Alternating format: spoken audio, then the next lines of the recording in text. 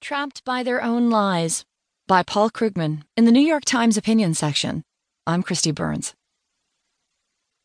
On Saturday, pretty much the entire medical sector, groups representing doctors, hospitals, and insurers, released an extraordinary open letter condemning the Graham-Cassidy health bill.